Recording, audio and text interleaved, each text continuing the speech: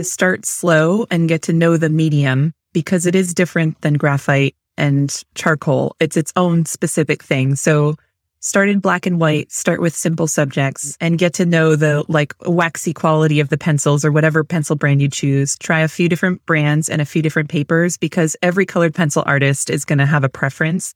And there's beautiful work that can be created with almost any high quality brand of pencil and paper combination, but you've got to find what works for you.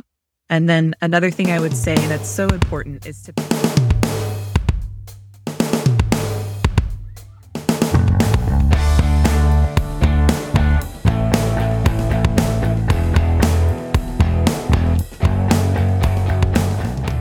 Today's podcast is brought to you by Member Circle, part of the monthly Sharpener community. Inside Member Circle, you get the rough cut, longer play versions of the podcast. This particular podcast with Megan Sider actually went on for about 20 more minutes. There's some of the pre-interview chat available inside that video version. Big shout out to all of you who are part of Member Circle. We appreciate you so much. And of course, we appreciate the questions that you all pose for each new guest on the podcast over there in Member Circle. All right, let's get to the interview with Megan Sider.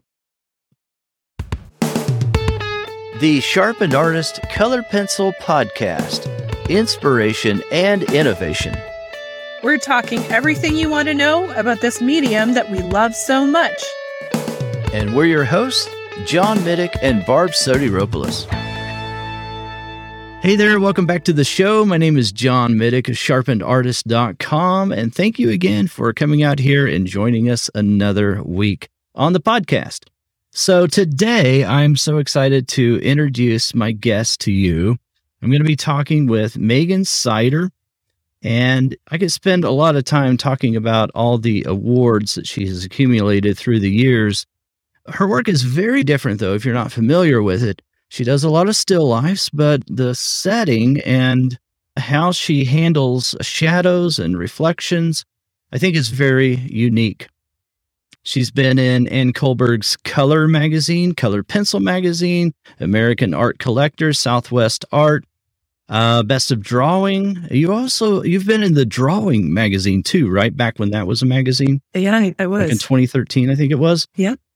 So you've been at this for a little bit of time, right? Southwest Art, International Artist Magazine. I could go on and on.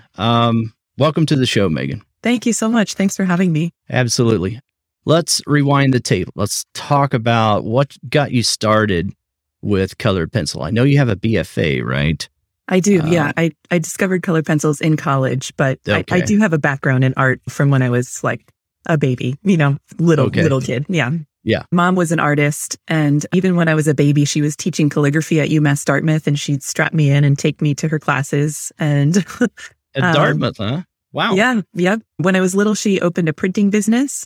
Okay. So she had her own shop that was right near our elementary school, and I would walk there after school, and I had access to all of her papers and all of her tools. And I got her hand-me-downs, which were artist quality, pencils and markers and whatever she was using. So it's been in me from the start.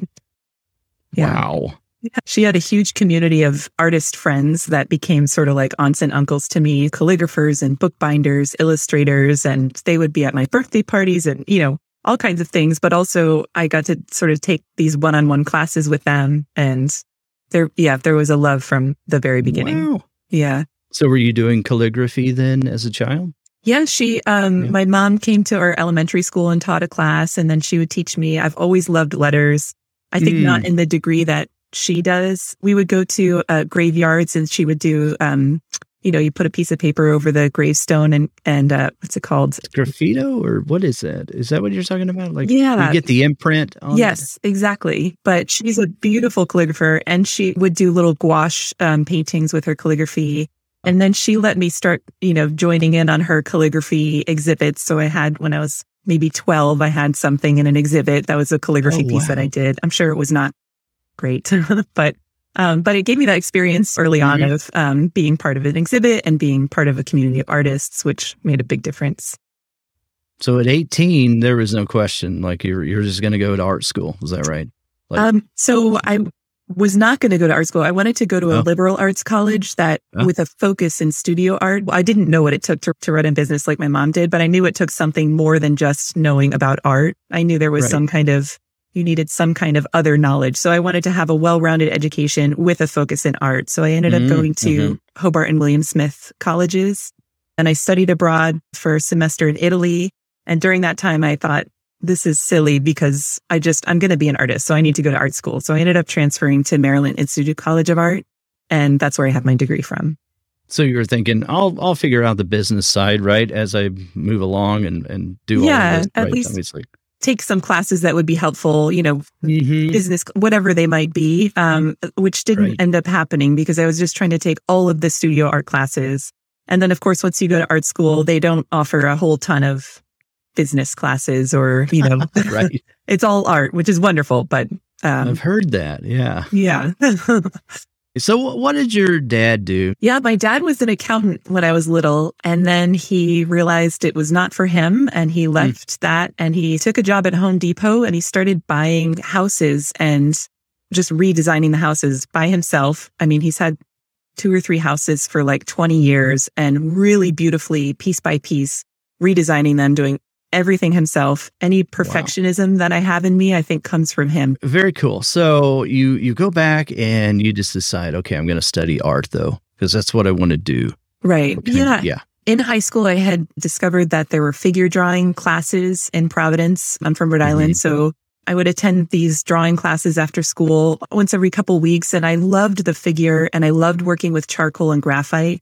So my experience was mostly working black and white, charcoal or graphite, and figures or faces when I started college. And then when I went to MICA, I took a class called Color and Composition, because color seems the next natural step for me. It's it's like adding a whole other dimension.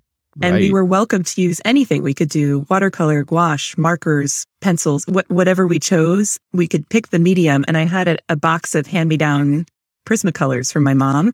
And I thought, I'll give that a try. So my first colored pencil drawing I didn't realize how labor intensive they are. So it was big, and it was of these salt and pepper shakers and a honey jar and like lots of speckles in the honey jar. And I went to town and it took forever. I had no idea what I was doing and what I was getting into, but sort of in the process fell in love with colored pencil. And then it's just been colored pencil since then. Oh, wow. So that one class was mostly where I discovered the colored pencil. And then, in future classes, my major was general fine arts, which I chose to do that rather than illustration or drawing because it gave us the freedom to take whatever kind of classes we wanted. It was just a free rein. Tailor it, huh? Yeah. Yeah. So I was able to use colored pencil in several of the classes. I tried acrylics, I tried oil. I love them, but something about the precision of the colored pencil was so alluring, and nobody knew anything about colored pencils. Like the one professor where I started using colored pencils said, I don't have a lot of experience in this, but let's talk about the composition, trying to navigate her way around not knowing much about that. So I went to, MICA is in Baltimore, and they have this big, beautiful library. So I remember going to the library and looking for books on colored pencil, which there were some, but mostly What year are we talking about? So this was, I graduated in 2009, so this is probably 2007 or 8. Okay. Yeah. And didn't find a whole lot. So I just not much, struggled my way through figuring out how to use them, accidentally burnishing and then putting too much pencil on the wrong kind of paper, and the top layer of the paper would flake off. So it was a lot of trial and error, but I loved them from the start. That's interesting. So you never wavered. You just were all into colored pencil, huh? Yeah. You tried these other mediums and you're just like, no? Not necessarily no. I love doing oils. Okay. I tried pastels. They were a little bit chunky for me. You couldn't get that fine detail even with the pastel pencils. Watercolor is really interesting, but I don't know a ton about it. So when I retire, maybe I'll try all of these different things. But for now, I just love colored pencil so much that it won above all the other things. I tried. Sculpture, I tried, graphic design, illustration. I did all of it. Right. Yeah. Were you about the only one in your peer group that you knew of in college that was using colored pencil? Yeah, or were there others? Nobody else. There were some that were doing like graphite and charcoal drawings, but it was a lot of painting, a lot of sculpture. Gotcha. So I didn't know anybody else that was doing. I mean, there was the Colored Pencil Society of America, which I discovered, but within my class, I was on my own. Was there a focus on realism, or within a lot of your classes, or was it I think really not fundamental teaching? Or I don't know. There was a lot of fundamental teaching, and because I could kind of create my own curriculum, I was drawn to those courses. So you pursued them. Yeah, I did. Okay. Yeah. And I still was doing figure and portrait classes because I just love the human body and the human face. There's so much variety and interest in those for me. I agree. But I've always been drawn toward realism. But, Right. Okay. Very cool. So you finished college, and what do you do? I mean, what did you do? So I graduated in 2009, and my roommate from my first college, Hobart and William Smith, was from California. My mom's originally also from California, so I had been here to visit, and she said, "Why don't you come live here?" So I thought, well, that sounds great, and that's a great place to sort of establish an art career. So we did a road trip out to California, and I've been here ever since. Okay. What part is that? Northern California. So I moved to Oakland. I'm still just right up the road from where I used to live, but I set up a little studio in her house and took a job at a restaurant so I could get my socializing in and have a sort of financial stability. And then, I've been at it since then. Were you serving? Were you waiting tables? I was. Yep. I was serving. Yeah, okay. That's where I met my husband, who's a chef. Nice. I met him soon thereafter, but I was serving up until the pandemic, really. I was working at a restaurant called Chez Panisse, which has the most beautiful produce, and they just get the cream of the crop from all of the farms. So it was like eye candy for me, and the flowers that are there are absolutely beautiful. So it was really nice to have that sort of visual inspiration. And then to come home and draw whatever I had been inspired by seeing at Chez Panisse. That's so neat. I've heard that that's a really great job for artists anyway, is to have a serving job. It's so great. Because you can make good tips, I mean, good tips, but also it's so solitary. When you're in the studio, you're just by yourself. You're talking to people nonstop as a server, right? It is. I do miss that aspect of it, but I'm grateful to have this full-time art career now, going. So that changed during the pandemic in 2020? It did, because all the restaurants closed down. My husband and I were both unemployed. We had a little, 2-year-old. What did he do? You're married to a chef. I mean, what did he do then? Yeah, there was nothing to do. He was working he was the head chef for a company that ended up folding a few months into the pandemic. Oh my goodness. And then there's just scary. No restaurants were open. Yeah, it was kind of a little bit of a stressful time, but really great to have a family time as well. We tried to make the most of it. And then I started just spending a lot of time in the studio, and I decided not to go back to the restaurant when it just recently reopened only a couple months ago. So, but I'm so happy that there was a silver lining in all of that, and that I, went to full-time art. Yeah, it's so funny. The pandemic just kind of accelerated some of our goals, I think, in a lot of ways, like just push people in directions where we might have been uncomfortable, but still in some ways it's been good. Yeah. It has for me anyway. And I think for a lot of people. Yeah. Yeah. I think if there's ever a time, now's the time, because if you're already unemployed, you might as well give it a go. So, thinking back about that, what did you do differently then? You're sitting at home and you could mope around and whine and cry, right?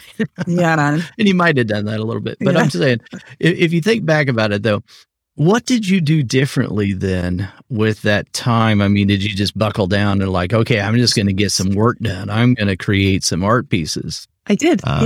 With the encouragement of my husband. But the wonderful thing was, I was working and my husband was working, and we had a baby up until I think he was like 2 when the pandemic started. So because my husband was unemployed, he was able to watch our son, and I got that extra time in the studio that I hadn't Yeah. previously had. I mean, I had it during nap times and bedtime, but that's not much time. Yeah. it's not much time. Yeah. And And you're what's exhausted, and you're especially if you're on your tired, feet yeah. all day serving people and then you've got a baby. Yeah, that's exhausting. Yeah. So just because I had that time, I started getting into it. And then the more time I had and the more I was able to draw, the more the passion kind of came back, and I just kept wanting more and more. And then it turned into this full-time career, which is great. Was it kind of dormant? I mean, you said that the passion kind of came back. Were you, because you just weren't able to produce as much, you were just kind of, it was hit and miss kind of thing? Yeah, there were a good chunk of years. So in 2013, I had moved to California,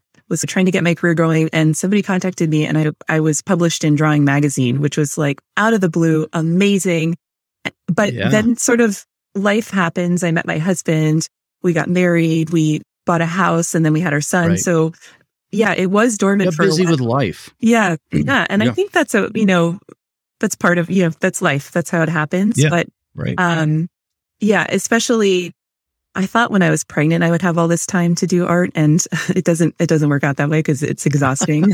So it was more a matter of just like starting a family and all of that. When did you join the CPSA? I think I joined in 2010, maybe. And it was such a lifeline because they were such a champion for colored pencil art and really trying to get it out there. But in terms of like galleries in the fine art world, I think still it's a little bit the case that colored pencil is not high up there on the priority list. No, right. And they do such a great job of creating a community for colored pencil artists and kind of getting the word out to the world. So when I discovered them, I thought, what an amazing group. And I was so glad to meet other colored pencil artists. And I joined the district chapter, and I started, applying to their annual exhibits and met some really great contacts through those exhibits. There was one in California that I was able to attend. So that was an amazing organization to sort of find and join. There's a district chapter in Oakdale? I think it's technically San Jose. It's the 210 chapter. Okay. So I joined that. And then, again, during my dormant years, I was not super active in that. And then when I started up again, and it was probably 2018 or 19 when I, started getting back into it, rejoined and discovered there's also the International Guild of Realism and American Women Artists. And all these organizations are so helpful and so community driven and, great resource. I love it that colored pencil is being recognized more and more in organizations that are pushing for realism.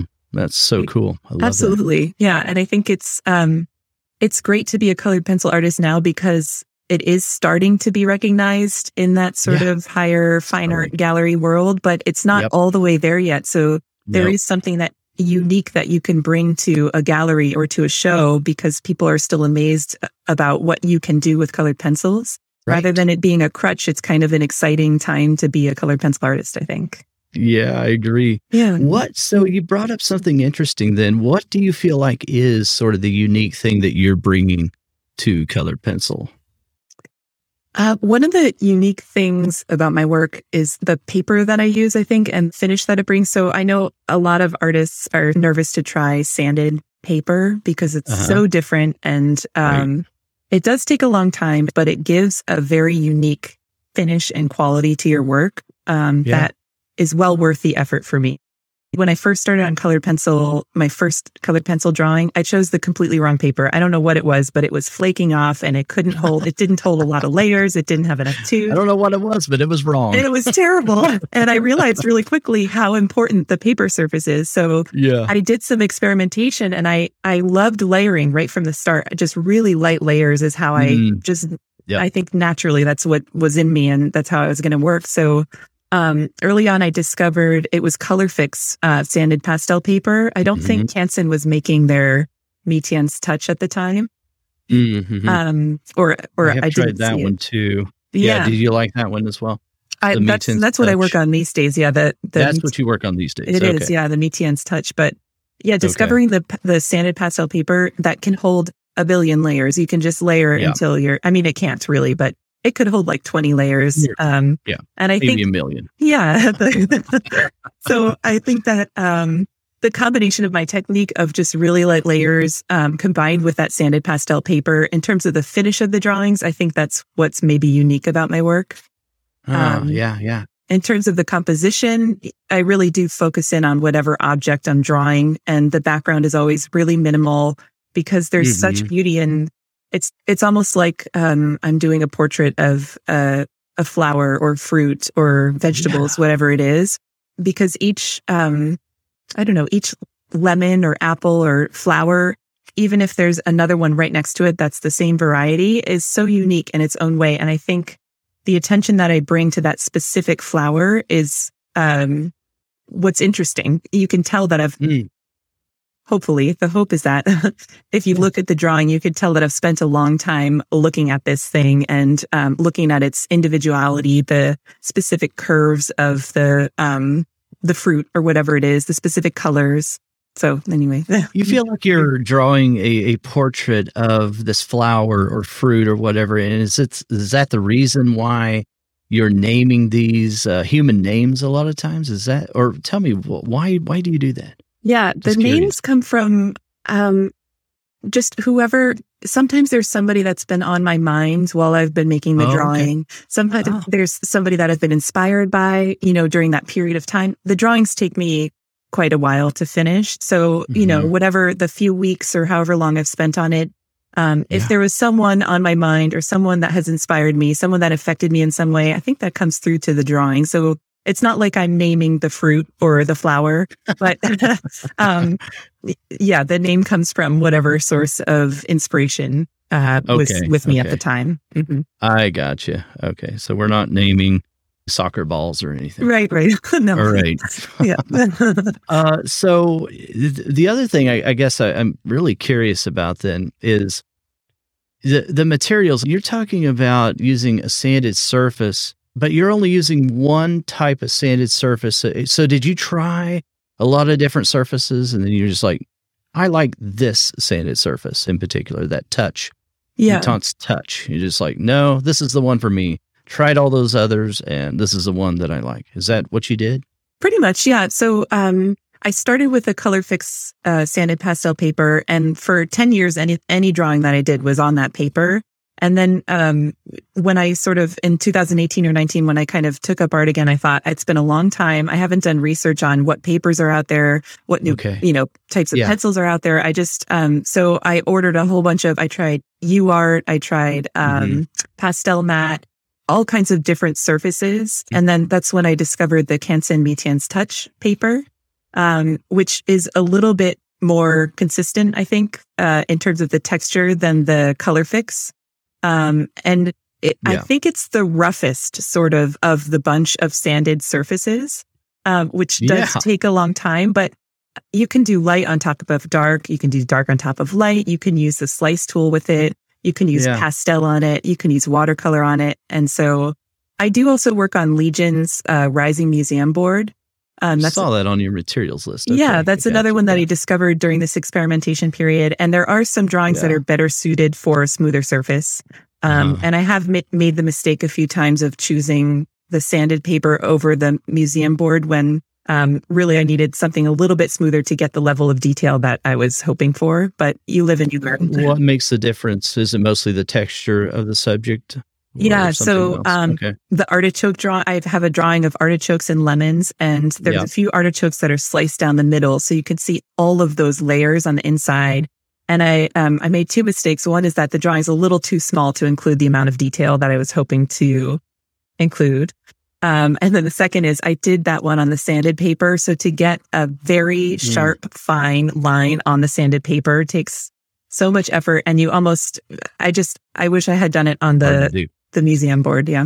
Yeah. Well, I'll admit to you, it's very challenging for me the few times that I've tried the Mitence Touch. So maybe I didn't push it far enough.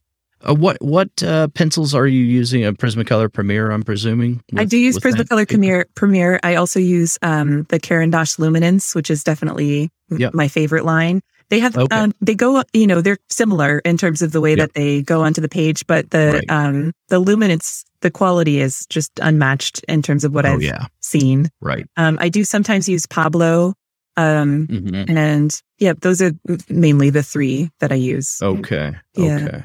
Yeah. But you're building up a whole bunch of layers. So you're getting to that point where, can we use the term burnishing? I guess. I mean, you're getting to that point where it's like this critical mass of pigment buildup on that surface. And then it becomes a little bit easier, right, to get some crisp lines once you've got enough pigment on there, right? I think it does. I'm gonna have to try that paper again. You're making me want to try that paper. You again, should, because I discovered if I do a few drawings on the Legion museum board, when I switch back to pastel paper, I always think like, what was I thinking? Why would I ever draw on sanded pastel paper? This takes forever. It's really hard. But if you give it enough of a chance, exactly what you're saying. If you get enough layers on to where you're starting to fill in that grain and you're not seeing the paper anymore, it starts to look smooth. That's when the beauty starts to come out, and then you can really work the values and the colors, and there's just a lot of freedom in using it. But you do have to get past that point of, the first 5 layers. Yeah. And it uncontrollable graininess. And to me, I don't know. I'm going to have to try it again. Try it. Yeah. And try it. Give it a real big chance, really get that whole drawing done before you decide. I know you've done a lot of different sizes, but you've done a lot that are pretty small. Let's talk about, I'm trying to get to the time involved with something like this. So, what would you say is a kind of a common or a more popular size, like on one side, 8 inches, 10 inches, or something in 8 to 10 inches, something like that? Yeah. Okay. So how long does it take you to create on the Meitans touch paper, like something that's around 10 inches? Yeah. So if it's like 8 by 10, it's usually around 50 hours, I would say. 50 hours. Yeah. With a minimal background, 50 hours. Yeah. Okay. I'm almost embarrassed to admit that, but why? There's something that I think there's something beautiful in like spending that much time on a single object. And that's what I hope comes through in my work. Yeah. Yeah. Right. No, I think it does. Guys, if you've not seen Megan Sider's work, then you're in for a real treat. And if you're over in Member Circle, you're able to see the video version, and I'll be flashing up some of her work while we're talking here. So it's just incredible. Thank you. I remember the first time that I saw your work long time ago. I remember maybe 2013 or something like that. But then I sort of was reintroduced to you, and it must have been the time that you decided to put your head down and just start getting a lot of work done, right? Yeah. And I remember thinking, wow, the way that she is handling the gradations. I mean, the edges matter as well. You've got very crisp, hard edges, but then the gradations and form shadows are just incredible. You can tell, or I can tell, that you spend a lot of time developing those subtle, very subtle transitions. And I know that's something that when a non-artist looks at that, they're not recognizing and they're not appreciating all the effort that goes into something like that. Do you use solvent? I don't use solvent. I used it on one drawing back in the day, probably like 2012. And I didn't dislike it. It was very painterly to me, and there is some getting used to like sliding around the pigment, and it does sort of change the texture of the paper. Not in a bad way, but yeah, I've tried solvent. I've tried the brush and pencil blender. Is that what it's called? Powder blender. Yeah. Which is also very interesting. Also changes the texture. So yeah, I've tried a whole bunch of things and keep coming back to my, my 2 papers and my two brands of pencils. Pablo, Luminance. Did you say polychromos? Do you use polychromos? I have polychromos. Actually, a lot of the shadows that you see, if there's like a vase with flowers and there's a cast shadow, I use the polychromos for that because I find them to be almost more like pastels. They're super blendable, and I usually use a blending stick to kind of create that smooth shadow. Really? Yeah. So, although lately I've switched over to using pan pastels, which that's what I use to create the very smooth gradation in the background of my more recent drawings. Okay. So I did notice a lot of that more recently, that you've got pan pastels as part of what the mixed media is on many of your pieces. Yeah. So then we've got a little bit of polychromos, but pan pastel, we've got luminance, Pablo, and Prismacolor Premier. You're still using a little bit, right? Yes. Yep. And you're using this blending stick. What is that? What are you using? Like a tortillion. And I only use those with the polychromos because they don't really do much if you're using like Prismacolors or luminance. What kind of eraser do you use? I use a kneadable eraser, and then I have a Tombow, just a fine point eraser. That Mono Zero? Yep. Yeah, which is really helpful. Especially, I've done a few drawings where I apply the pan pastel to the whole page, and then I erase out the subject matter. So I use that Tombow eraser to get the kind of crisp edges of the subject, and then I use the kneadable eraser to erase out the middle. But I also use the kneadable eraser to kind of press on the drawing to lift a few of the top layers if I've kind of gone in the wrong direction. So that's really helpful. Oh, so you make mistakes once in a while? I do, yeah.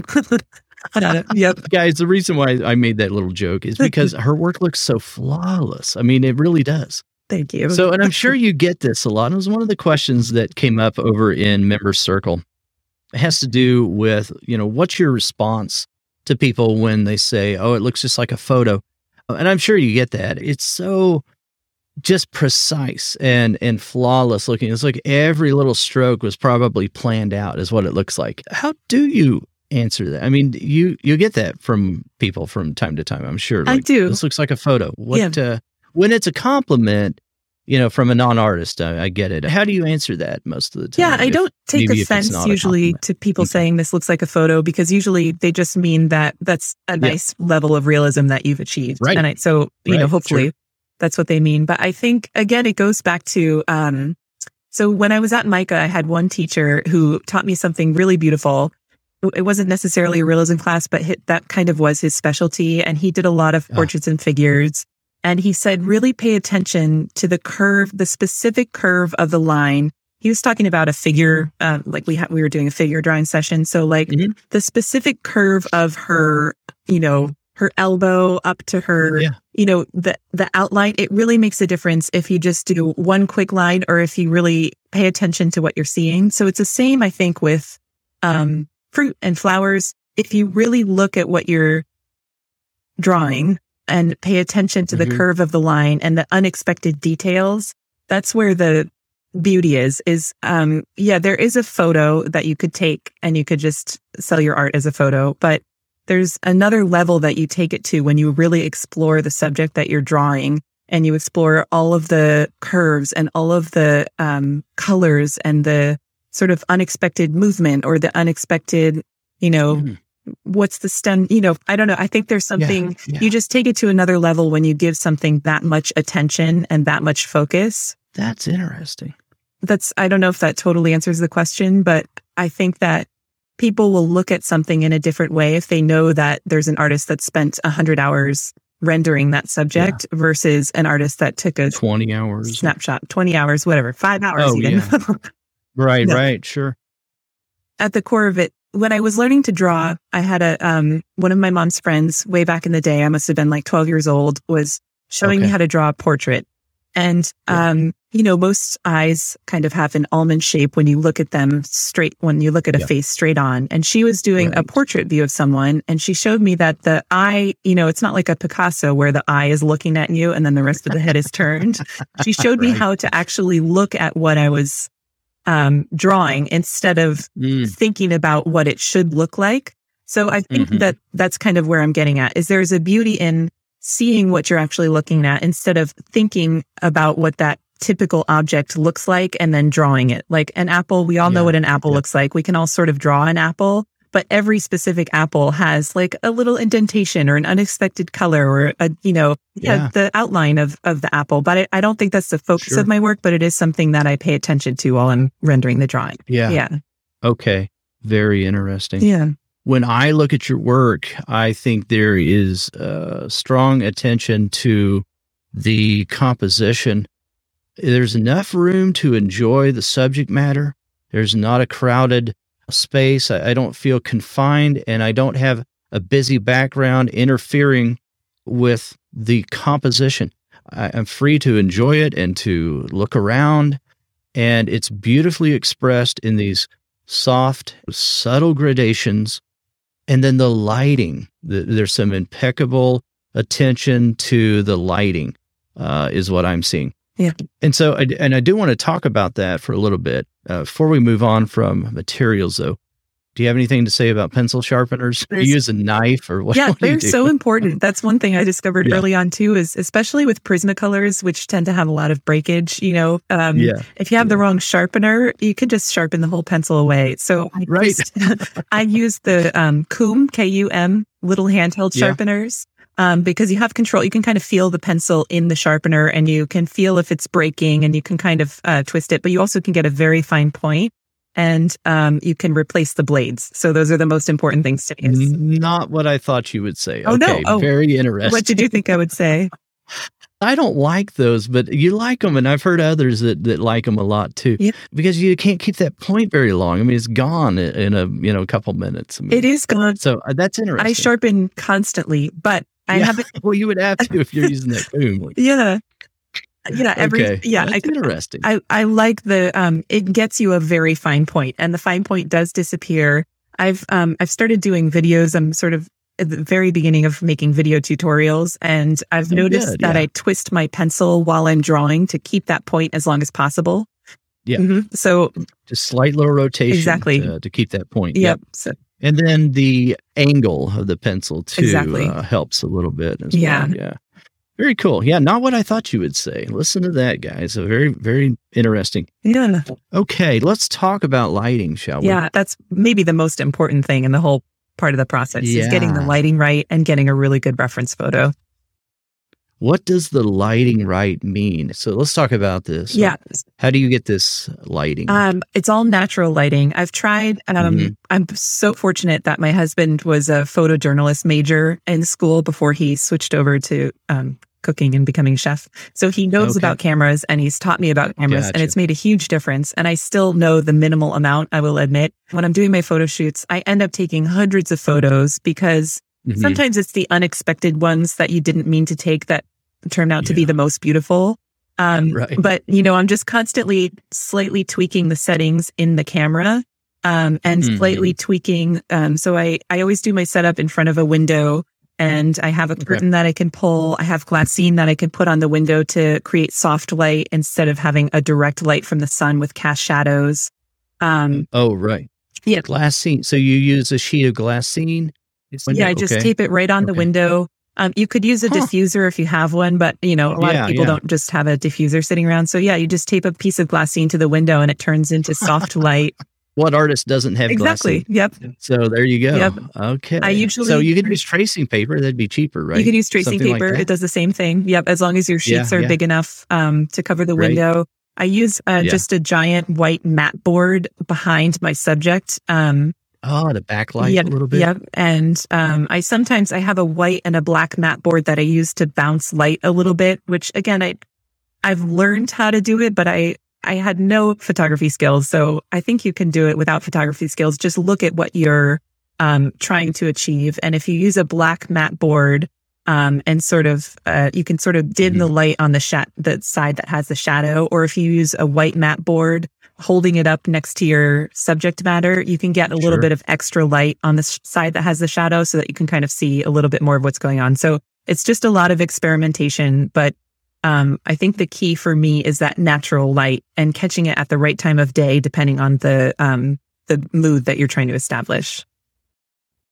Well, that does seem to be sort of a consistent theme. Is I see that soft light. I mean, you've got some harsh light in there as well once in a while, but not very often. So you're talking about the right light. You're talking about a light that you're looking for. You're looking for this soft light that you want. And I mean, just like one of the ones I'm looking at is Revival. Yeah. Looks like it's done on a dark background, I'm guessing. Yeah, on Legion, on a black Legion museum board. There's some others that are just have that same kind of signature light that I see on your work. You just know it when you see it, I guess. Yeah, like I think so. Right? There's one drawing that I have called Imagine, and it's two flowers with a black background. One flower is kind of dark and purpley, and the other flower is white. And they both come from the same stem. They were growing from the same stem, which I thought was incredibly beautiful. Oh, wow. And it was really hard to capture those flowers. I kept struggling with the photo shoot. And I think the problem was that I was using a white mat board behind them. And once I realized that they would look better with a black background, I switched out the mat board and kind of lowered the light settings on my camera. It took a long time of tweaking. So it doesn't always come naturally. Sometimes it's kind of a struggle to get the look that I'm trying to achieve. But just changing the different, the quality of the light, the background, the mat board in the background, the settings on my camera. It's a lot of tinkering, but it makes a difference in the end, because if you have a beautiful reference photo, it's realism. So that's the way to go. It helps, doesn't it? It helps so much to take the time to get the right photo references. Otherwise, oh my goodness, you're just making up stuff. It's so difficult, and you've created more work for yourself. Absolutely. Yeah. All right. So there was a few questions, Megan, that came in over in Member Circle, and let me just make sure that we've hit all of these. From Kendra, she's asking about precise details. So it just talks about the pencils, and we talked about that, and the beautifully smooth background. So you've switched over to Pan Pastel for a lot of the background. Is that I have. correct? It's a huge time saver, and it creates just such a beautiful gradient. It does take a little bit of time, but I just use, they make their own brand of art sponges that you can sort of dip into the Pan Pastel and rub onto your paper. And again, because especially if you're working with a sanded pastel paper, it takes a lot of layers before you start to get that smooth, pure color. And then I just really work the areas where the dark meets the light, that gradation. I'm just very careful about it. One trick I've found is if you rotate your paper, you'll see the areas where you've made strokes where you might not have seen a slight error in that smooth gradation. Okay. Yeah. So I flip my paper all 4 ways while I'm using the Pan Pastels, just to make sure everything is perfectly smooth.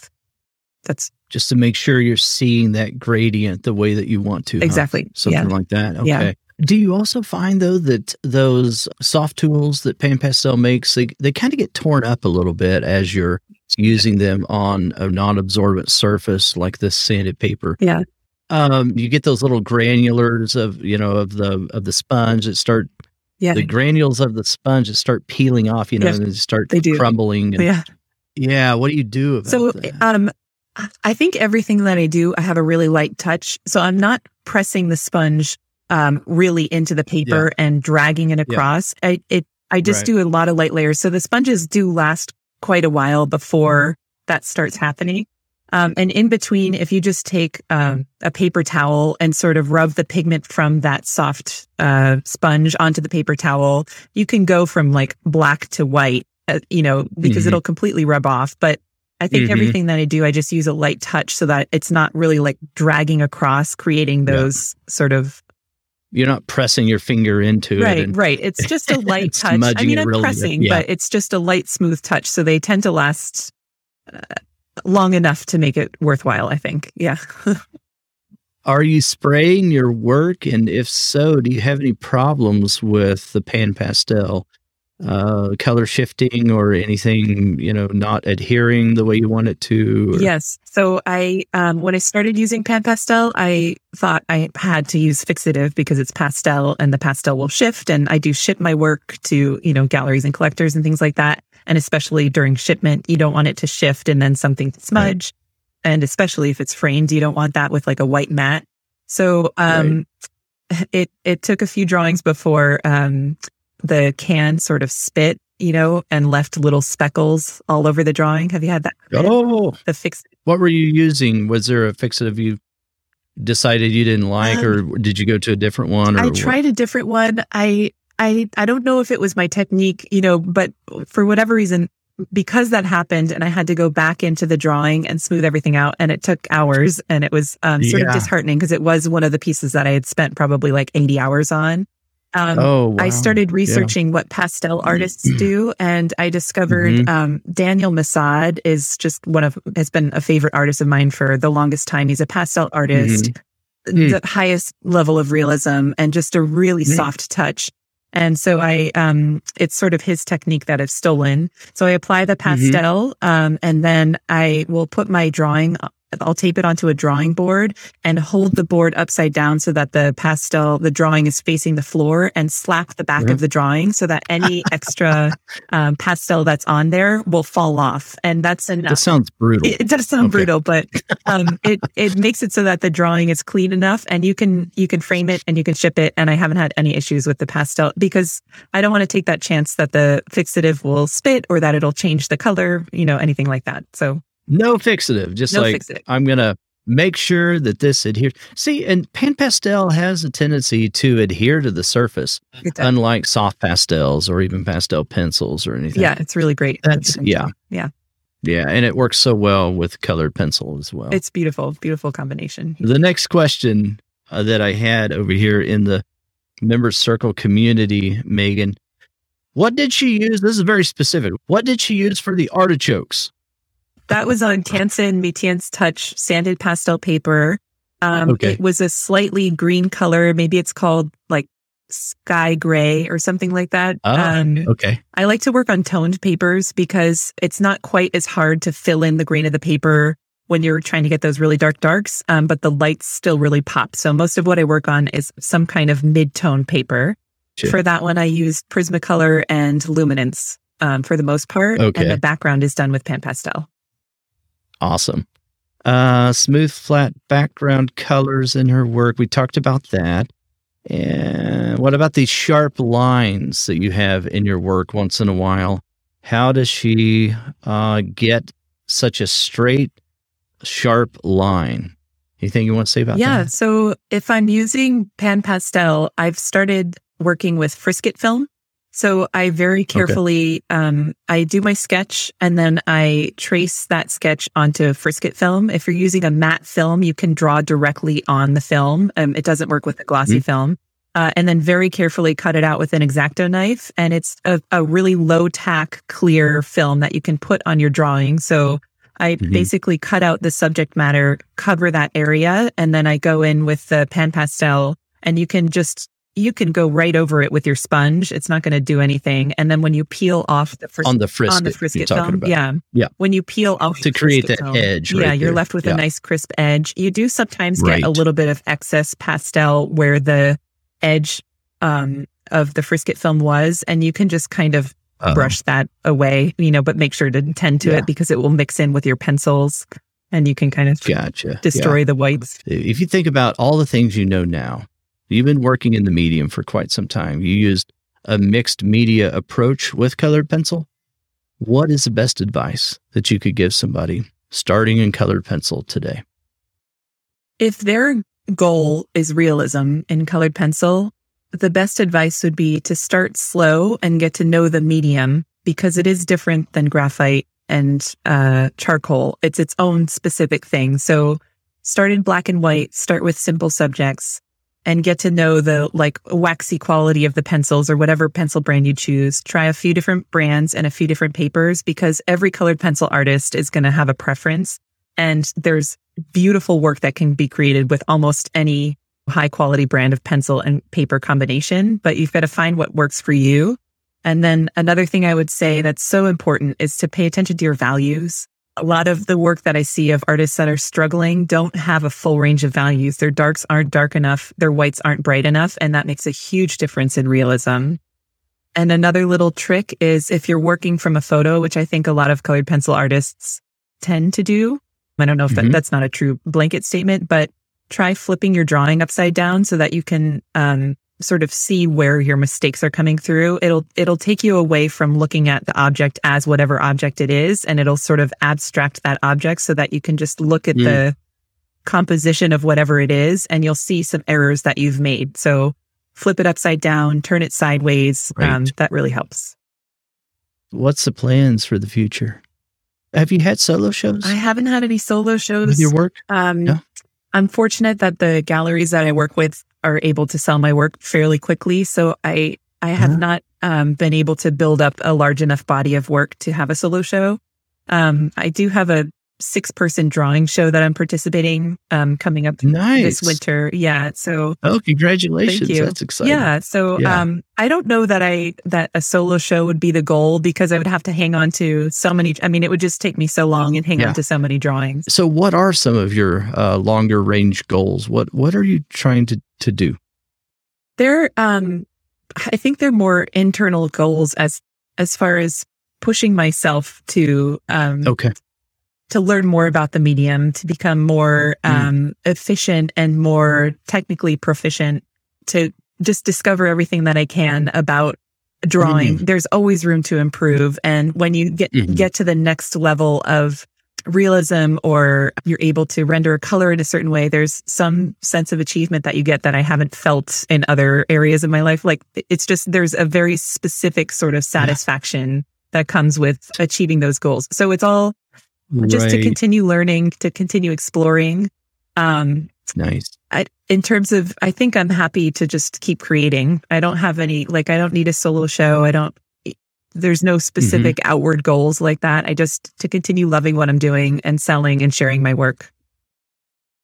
Are you wanting to get faster? I mean, if you found a technique where you don't sacrifice quality, is that interesting to you? Oh, yeah. Is it something you want? Amazing. Yeah. Okay. It is a hindrance of the amount of time that it takes, but there's also a joy that comes in not worrying about how much time I'm taking. Like, the pieces that have just allowed myself to obsess over the details and the gradations, those are my favorite drawings. When there's no objective other than just to make exactly what I want to make, those turn out the best. There's a level of quality that will come with the amount of time that I've spent. And if there is some way to speed that up, which Pen Pastel has done for me in the backgrounds, like the speed of those versus colored pencils is amazing. But to continue to explore and find little ways to improve my work. Awesome. Yeah. Well, hey, Megan, I'm sure we could talk on and on and on. And there's some other questions that are actually coming to my mind, but I want to be respectful of your time. And we're going to go ahead and say goodbye. Well, thanks so much. So thank you for coming on. Such a I pleasure. really appreciate it. Really great to talk to you. Guys, if you've not left a rating or a review for the show, you could do that over on Apple Podcasts, on Spotify, Stitcher, or wherever you're listening right now. I would appreciate that. This show comes out, a couple, maybe 3 times a month. I get the question often, do you have a Patreon channel? I've got something better than that. It's called Members Circle. So for those of you over there in Members Circle, I appreciate you so much. And if you want to support the show, that's what you do. You become a part of the Members Circle community inside Monthly Sharpener. You can email podcast@sharpenedartist.com, and we'll talk to you again next time. Until then, take care and stay sharp. Bye-bye.